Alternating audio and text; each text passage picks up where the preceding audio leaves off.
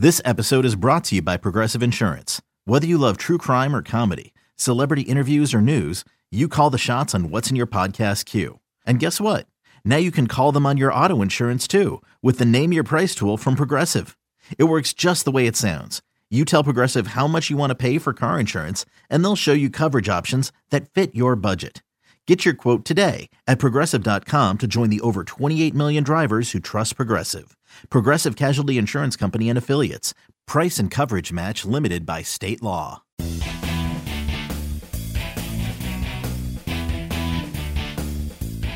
Welcome to the MLB Extras Minnesota Twins podcast. I'm Anthony Kastrovitz, joined as always by Rhett Bollinger. And Rhett, Friday is the non-tender deadline across MLB, and the Twins are in the interesting position of having 10 arbitration-eligible players. And, you know, a lot of people, myself included, have written about, talked about all the money that the Twins have coming off the books in free agency, but also got a bunch of raises coming with those 10 guys. And I'm wondering, of any of the 10, are any of them non-tender candidates for Friday? Yeah, it's a good question. Like you said, to have 10 guys is rare. Almost half the roster is going to be getting a raise this year via arbitration. But like you said, they have almost $80 million coming off the books, so they can definitely do this and still make plenty of moves this offseason. Really, the only real candidate is probably Robbie Grossman at this point. Although Grossman, still is a guy that can get on base, can serve as their DH a lot. As we know, he's not a very good defensive outfielder, but definitely an on-base guy. Shouldn't cost too much in terms of the raise. But he's probably their most likely candidate. That they claim Michael Reed off waivers. Reed's a guy that kind of has a similar player, kind of an on-base guy in the minors. But the difference is Reed can play center field and is known as a better defender. He's younger. He's cheaper. Another candidate could possibly be A-Ray Adrianza, but I don't see that happening just because right now the middle infield is still kind of up in the air for the Twins.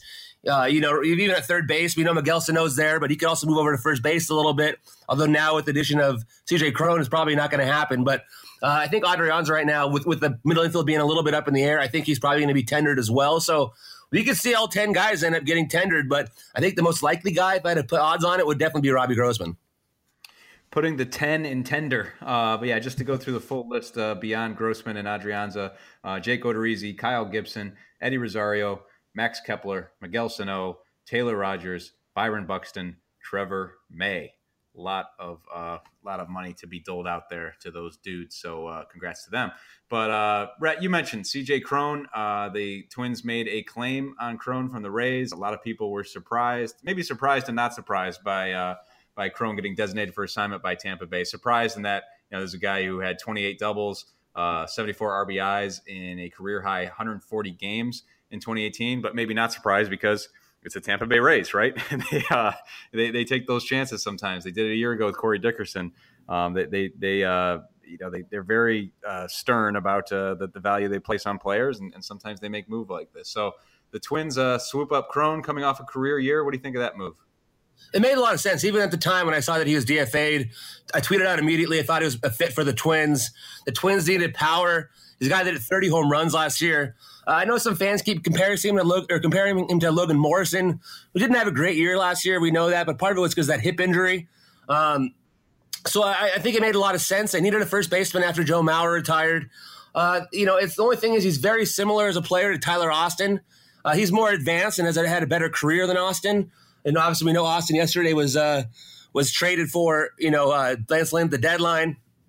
So it's going to be curious to see how that kind of plays out and see what kind of is going on with that in terms of will they keep Tyler Austin or will they continue to play both of them? They could at this point, if they want to have them both on the roster, they could play Cron at first and play Cron at first and play Austin at DH if they wanted to. But at the same time, they're very similar hitters. Right-handed power hitters do better against lefties. So we'll kind of see how they go going forward. The Twins have said it's not going to be for sure that, that's the replacement for Mauer. But at this point, it seems to make a lot of sense to have him at first base as a guy that hit 30 home runs and 28 doubles last year. Was a breakout year for him, former Angel. So the Twins are obviously hopeful to continue that this season. Yeah, interesting pickup. And I mentioned Dickerson a year ago from the Rays, and he goes on to have a great year with the Pirates. And maybe Cron will kind of follow that formula. Maybe everybody will come out happy from that exchange. As was the case with the Dickerson move. But also, Rhett, we had some news this week with Rocco Baldelli filling out his coaching staff. He's all set there. Absolutely, yes. They fill out the coaching staff. So they hired Bill Evers as their final coach, a guy who's been around the league for a long time, kind of replacing Jeff Smith. Jeff Smith did a lot of the stuff with the catchers before. So it made a lot of sense. He's been a guy that's been with the Rays for a long time. The fact that they have their final, the coaching staff now is done with, they can focus now fully on free agency. Definitely a good hire for them. And I think there's a guy that's familiar with Baldelli from the Rays. So it made a lot of sense. All right, Rhett, as you said, they can focus on free agency now, and that is, of course, a pressing question in the Twin Cities and other cities for that matter, but certainly as it pertains to the Twins with so much money, as we said, coming off the books. And, I wrote the other day this could be a sleeper spender, although it's hard to know exactly how the Twins go about this. Obviously, we know it's difficult to lure top-end free agents to Minnesota as it is, especially in a state of transition as the Twins are in, but there's still a lot of pieces to like on this club. Some new blood in the dugout with Baldelli, and perhaps some money to spend. I guess the question is, do they spend it now, or do they take another year of a transition type of mindset and wait until their top prospects are developed a little more, and then maybe make some major expenditures at that point? Where do you think the wind is blowing right now? Well, I think it'll be very interesting to see what they decide to do here. I talked about that in my Twins inbox this week. The Twins do have the money to spend if they want to this year, but we know, too, they have a lot of prospects on the way. They got Royce Lewis, Alex Kirilloff, Brusdar Graterol, the right-handed pitcher. So if they wanted to, they could kind of spend a little bit lighter this year, fill in the holes they need to fill, whether it's, signing for, some relievers, potentially a starting pitcher, but not make that big splash until next year. Because they'll still have money off the books even next year. Jason Castro's contract comes off the books as well. So they're in a good spot. They're a team that has a lot of young talent.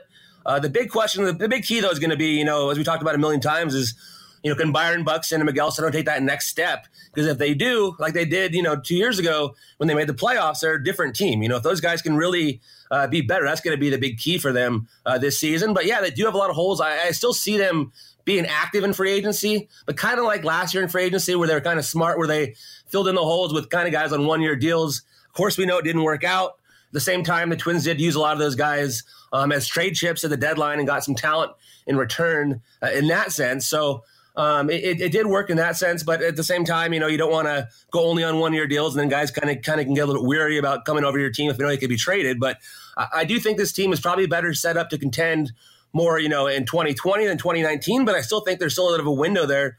As we talked about with the Indians possibly trading one of their starters, there's a little bit of a window there to maybe compete this year, but I don't see them going after the big guys. We talked about that before with Harper and Machado, but there is money to be spent, and I do think we'll still see them fill in all their holes as needed this offseason. So, Rhett, while we're waiting for actual movement on the hot stove front, over at MLB.com, we like to do a lot of analysis of the past, right? And we did, for every ball club, 10 biggest trades in that club's history. You did the Twins list, of course. What was number one on your list? Number one to me was still the biggest trade for them was the one that Terry Ryan pulled off. When they were able to get Joe Nathan and Francisco Liriano and even Boof Bonser for 1 year of A.J. Pierzynski. The Twins already had Joe Mauer ready to go at catcher as coming up as his rookie year. The Giants only got 1 year of control of Pierzynski. He didn't even have a very good year in San Francisco. Joe Nathan was probably the second best closer in the league behind Mariano Rivera while with the Twins. Liriano, when healthy, especially as a rookie, was incredible. Had that amazing year there in 2006 before he had Tommy John surgery. Still had a couple other solid years with the Twins, and also was later traded for Eduardo Escobar, which is a good trade for the Twins. And even Bonser had a good rookie year as well. So a lot of talent came back in that trade. To me, that was the biggest one. The second biggest one to me made a lot of sense as well, and getting Johan Santana the way they did. But it was more of a small trade. It was a Rule 5 trade at the time that nobody would have even saw coming. I think the common fan would have thought, okay, great, the Twins traded for a guy in the Rule 5 draft. Maybe he'll be a reliever someday, whatever. But obviously that one changed the fortune of the franchise to get an ace and to get a guy that won 2 Cy Youngs. But in terms of the actual biggest, I felt like impact in terms of at the time, it was also a big trade, was the one being able to get Nathan and Liriano like that. Yeah, definitely. And as you say, with Santana, sometimes the biggest trades are the ones you only can appreciate in retrospect. And now we annually hold up Johan Santana as one of the gold standards for that Rule 5 draft, and a reason to pay attention to that draft for sure. But hey, maybe Rhett, maybe we'll have something this winter that will qualify for that list. Maybe how about a Kyle Schwarber trade? I've heard that bandied about with the Twins. That'd be fun. Any big trades are always fun. That's the whole thing. It's always fun to look back years after. When they happen, they're fun to see how it happens that year. Everyone loves baseball trades. They're always a good time. Absolutely. And always a good time to check in with Rhett on all things Twins. Rhett, thanks for doing this, man. No problem. Always have fun.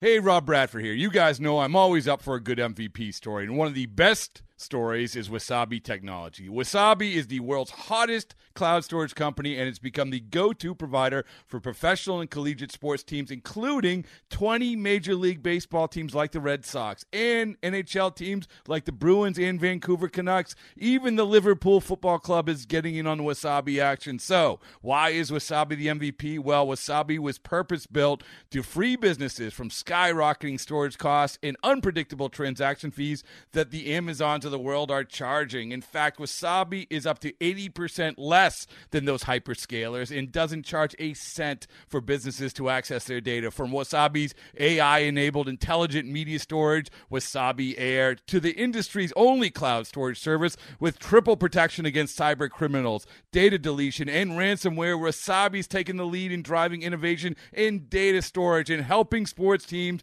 to unleash the power of their data. Wasabi, another Boston-based championship team.